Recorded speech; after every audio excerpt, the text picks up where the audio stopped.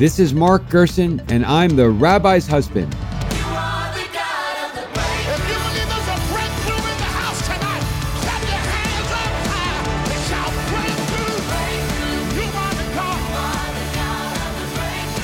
Hello, thank you for tuning in. I'm Mark Gerson, and I'm the Rabbi's husband. And here, as ever, to unearth the inspiring, instructive, and highly practical wisdom of a Torah passage with a fellow seeker of biblical truth. Today, I am delighted to be joined by Pastor Samuel Rodriguez. Pastor Rodriguez is a pastor, a producer, a best-selling author, a civil rights activist, and a television personality. He is the president of the National Hispanic Christian Leadership Conference and has been described by Fox News, CNN, Time Magazine, and the New York Times as one of America's most influential voices. Pastor Rodriguez, welcome to the Rabbi's husband. Honored to be here. Thank you for having me. So your chosen passage, which I'm so glad you chose because I had not seen before, is Psalms 89:14. So if you could just tell us what happens there and why it's so meaningful to you, that would be a great way to begin this conversation.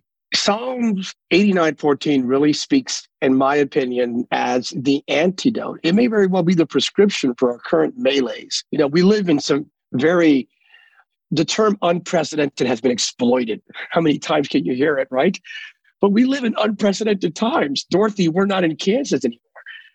And it's way beyond the COVID-19 pandemic. It's the current racial discord, the melees, the social political strife. It just truly, you would have to go back to 1860 to create some sort of viable comparative analysis to our current reality. Psalm 89:14, in my opinion, serves as a prescription. If you want to talk about a movement that is reconciliatory, that elevates the values and the virtues that we hold near and dear collectively, what is that? It's righteousness and justice. Here's the psalm. Righteousness and justice are the foundation of your throne. Truth and love lead the way as attendants. If we would have a righteousness and justice, truth and love movement, if all of our politics, if all of our discourse, if the way we mutually would affirm each other, even when we disagree on issues, if our communities would be built on righteousness and justice, truth and love, we would literally change the world. It may sound like utopia to some, but it's biblically substantiated as a prescription, not just for the people of Israel, for all the people created in God's image. So these are the four qualities that are needed to govern broadly defined a complicated society. Absolutely. Righteousness, justice, truth, and love. You truly get it all. Look, and it's not, you can't nitpick and just affirm yourself or align yourself with one of them. For example, there are truth tellers out there. But to be honest, to speak truth, if you only exclusively speak truth, you could be a mathematician, or you can even be one committed to a very myopic, limited worldview that excludes others, even within the confines of truth.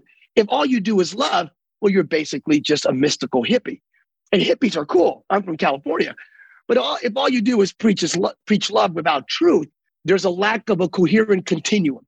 When you reconcile righteousness and justice, truth and love, these four elements literally serve as a rubric for communities, families, homes, businesses, nations, for the entire world, not just to survive, but to thrive.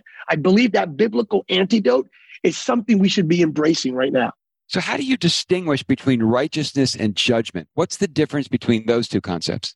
Righteousness is vertical. Justice is horizontal. And forgive me for using a Christian cross as a metaphor, but righteousness is vertical. It's righteousness with God. It's justice one with another. And that justice part, justice is not from the left or from the right. Political operatives love to hijack the term justice. Justice doesn't come from the left or from the right. It comes from the high for the purpose of lifting up the low. Justice is not a political term to be exploited. It is a prophetic term to be lived out. Hence, the prophets in the Old Testament fully committed to doing justice. Micah 6:8, loving mercy, walking humbly for God. Amos prophetically saw justice rolling like a river. It's that commitment to justice. It's when you do righteousness. If you live righteously before God, then you do justice. It's how you treat the other, how you evaluate the circumstance, how you deem and judge upon actions, interactions, and reactions. So justice is just righteousness applied. Another definition of justice would be the application of righteousness to your world. Interesting. And I think a very interesting story, which I think is a true story that really illustrates the distinction. I think exactly as you describe it is Mayor LaGuardia of New York. He wants to see everything in New York. So he once did night court. He kicked out the judge and he said, I'm the judge tonight. And he did night court. And there was a case presented before him where this woman had stolen a loaf of bread during the Great Depression to feed her grandchildren. And the shopkeeper said, I feel bad for her, but in the interest of justice, we can't have a society where people just come in and steal stuff regardless of how bad I feel. So Mayor LaGuardia said, I understand you and you're right. Therefore, I'm going to fine her 10 cents and I'm going to fine everyone else in this courtroom 10 cents for living in a city where a woman's grandchildren could go hungry.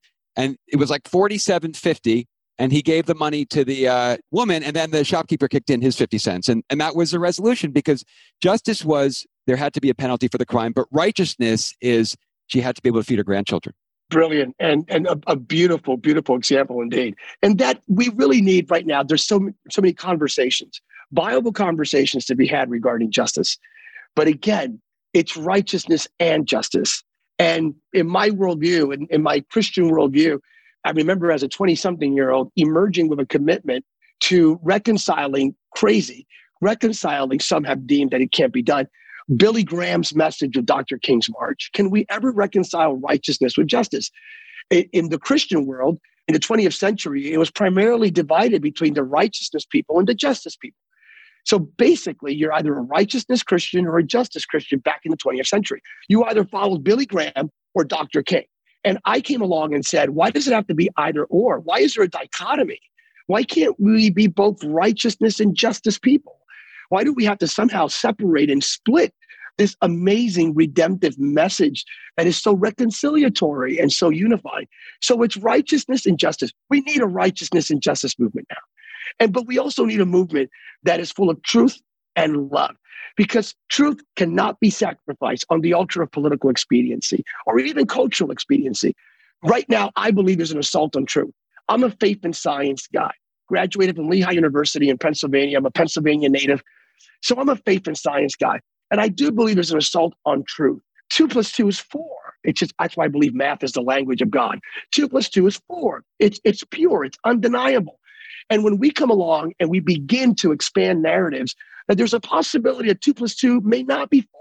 It may be 5. It may be 6. It's all in the eye of the beholder. Ladies and gentlemen, we're going down a rabbit hole which will have definitive, measurable societal ramifications or repercussions impacting our children and our children's children. So we need a righteousness and justice. Righteousness, we look up to God. Justice, we extend our hands towards one another. Righteousness and justice, truth and love movement. And I do believe that can serve as a prescription for our current melees. You name it, whatever it may be, political, cultural, whatever it may be, that's a prescription. Very interesting. So give us an example of what is an application in the current day, in the current climate, where this biblical combination of kindness and truth would help resolve an impasse. Right now, we are reliving 1967, 1968. We are reliving years of racial discord and strife. We're back in a place where we believed in my generation that it was dealt with, even with the election of President Obama, who I had the privilege of serving. I served President Bush. I served President Obama. I'm actually currently advising this president. So by the grace of God, the Lord has given me access to advise various presidents. But in our current melees, we live in a place where we're divided again, not just by politics, but the idea of just perpetual racial discord and strife. And it's in perpetuity. It seems that cycle can never be broken. This prescription serves as an antidote because it's different from what's out there. Let me explain. Currently, there's a movement on one side out there, and that movement right now has elements in it that are redemptive and then have elements that are troublesome. And the lack of righteousness and justice, truth and love is the troublesome vacuum that does not line up with the movement of Martin Luther King Jr. I would argue that we're currently seeing the fulfillment of a Malcolm X movement rather than a Dr. King movement. It's righteousness and justice that Dr. King preached about with truth and love. Hence the rioting and the protesting. The protesting is fine. It's the looting and the rioting and the violence and the exchanges that are unacceptable and should be pushed back by every single person committed to racial reconciliation, committed to the image of God in every human being, committed to righteousness and justice, truth, and love. So this prescription is not a pushback, but it's a better prescription for the current attempt to serve our current or to serve or address our current racial discord and melees. That's one. Even our politics. Oh, goodness. The donkey and the elephant are both right now discombobulated because they don't advance an agenda of righteousness and justice, truth, and love. So this idea can permeate political discourse. It prompts me to respect you. I may disagree with you, but I acknowledge the fact that you and I are both created in the image of God. Therefore, I'm going to respect you and I'm going to love you. How about that? Seems a little bit, whatever it may be, Pollyanna-ish, but I'm going to love you and I'm going to respect you because you are a fellow human being created in the image of God. We're going to disagree. But your disagreement does not stop me, deter, hinder, or obstruct me from expressing love and respect for who you are as a fellow human being, occupying this thing we call Earth and this time and space. So again, these are all examples that we can advance and move forward.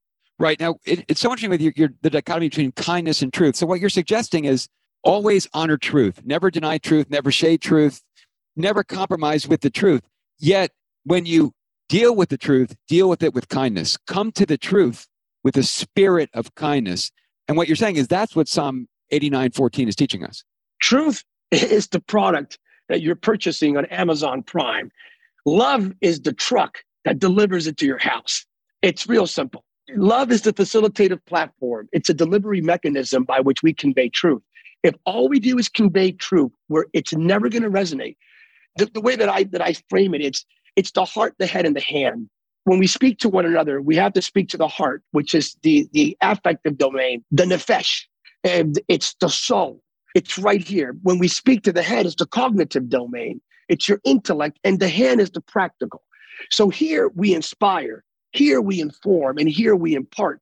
And everything we deliver, if you want to convey a message that changes hearts and minds, it has to be inspirational, informational, and it has to have an element of impartation. And the only way we do that is with truth, love, righteousness, and justice. We're yelling at one another instead of having conversations. We're yelling to each other instead of coming to the table of reason. And can we reason together, the prophet? Can we reason together? Absolutely. But it requires you and I not to drink the Kool-Aid, to push back on the darkness, to be light instead of focusing on the darkness. Why not turn on the light? And if we do that, we can change the world around us. So when the Psalm says that's the basis of God's countenance, that's his expression, that's how he presents himself to the world, it's in kindness and truth. And although these things can sometimes seem to be opposite, we have an expression, hard truths, which is not a Psalm-like expression. It's how about truth, unadulterated, but a kind truth, or a truth said kindly. Or a beautiful, just different terms for it. It's a kind truth. It's beautiful orthodoxy. For those of us that have a religious worldview, it's beautiful orthodoxy. So it's orthodoxy, but it's beautiful.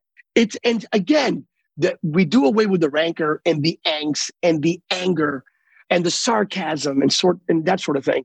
And we fill and populate the atmosphere with conversations, with expressions, with policies, with actions, interactions, and reactions, with postures that are personal, that are prophetic, that could be political, cultural in nature. But whatever they are full of righteousness and justice, truth and love. These four ideas, that's what the millennial generation is demanding, what the Z generation requires for that generation, not just to survive, but to thrive. Even in the meta-narrative of the passage of the Israelites, the Hebrew children coming out of Egypt through the desert, inevitably ending up in the promised land, you would see the emergence of these threads, these principles throughout the course of the day. It's righteousness and justice, truth and love. In the promised land, these pillars would be elevated through the prophets as the pillars. That's why the psalmist wrote, righteousness and justice literally serve as the foundation of your throne. Your throne is based on righteousness and justice. And who is guarding? Who are the gatekeepers? Who brings people in? Who is the welcoming party? Truth and love. So we're never going to experience righteousness and justice until we first embrace truth and love. So my point to the audience, you really want to know God? God who is righteous, the God of justice, then you must embrace truth and love. It is impossible to know God without first going through truth and love. Right. And it's such an interesting insight you have that this is what the millennial and the younger generation is yearning for, even though, of course, few would say what we're yearning for is Psalm 89:14. That's effect the Bible being what it is, which is the everlasting truth that is always relevant and always there for us. And it's describing the current crisis, whether people know or don't know, it's all right here. We live in a world of moral relativism, of cultural decadence, of spiritual apathy, and religious lukewarmness. And we are seeing a generation emerge, post-COVID, this generation emerging with so much ambiguity and confusion regarding that which truly matters. Ask a Generation Z young person, what is righteousness? What is it to live right? How about that in layman's speak? Right. What is justice in your opinion? What would they say? About living right, it's all in the eye of the beholder. You live right according to your standards. What standards? Whatever standards you embrace. And what about justice? Well, justice is equity. What does that mean? It's to be fair. What does that mean? And there's going to be a hard-pressed explanation. I think when you ask a Generation Z person about justice, they will address economic, racial, environmental, and so forth. And then you ask them about truth. Truth is in the eye of the beholder, which is antithetical to any sort of logical coherence regarding the continuation of civil society. Math is math. 2 + 2 is 4. Truth is not in the eye of the beholder. Truth, by its very nature, is just truth. It exists within its very confines, its very definition. And then love. Love becomes this ambiguous term measured on outcomes and maybe to a Z generation on pleasure or self-affirmation or validation and definition. What we want to do is biblically substantiate and re-emerge, represent once again to this broken world what righteousness is. What does it look like to be right? According to the Bible. And it's beautiful. What does it look like to do justice? According to the Bible. And it's beautiful. What is truth? According to the Bible. And it's beautiful. And what is love? So let's lay this out. Let's reintroduce the 4 concepts that may very well serve as the catalyst for a movement that can transform this broken world. Righteousness and justice, truth and love. If not, the opposite is anarchy. It is chaos. It is a deconstructive modality where the end game is unbelievable, unprecedented mayhem. And I'm not a doom and gloom conspiracy theorist, but we are this far away from things breaking out negatively. And we can prevent it by building a firewall of righteousness and justice, truth, and love. Beautiful. Well, Pastor Rodriguez, what an extraordinary lesson for our times. And what an amazing application of the Bible to present day challenges, which is the whole point of the Bible, because it says in Deuteronomy, it basically anticipates the question, what's the point of this? And it says, this is for your benefit. And you've just shown how Psalm 89:14 is for all of our benefit in a way that everybody can relate to. So thank you so much for that. Thank you. Now, the concluding question always goes from one text, the sacred text of the Bible, to a very different text, which is Andre Malraux's 1968 book, Anti-Memoir. And he says in the book, I just ran into a man with whom I served in the war. And he said this man had saved a lot of Jews and then had become a parish priest. So I said to the priest, in all of your years of hearing confessions, what are 2 things that you've learned about mankind? And the priest said, I've learned 2 things. 1, everyone is much less happy than he seems. And 2, there is no such thing as a grown-up person. So, Pastor Rodriguez, in all of your years of ministering broadly defined, writing, speaking, publishing, advising parishioners to presidents, and being such a religious leader for this country, what are 2 things that you've learned about mankind? I've learned that the vast majority of people are either failing, surviving, or thriving. All of us are either, we live in one of these 3 categories, and the majority of us end up in the survival mode.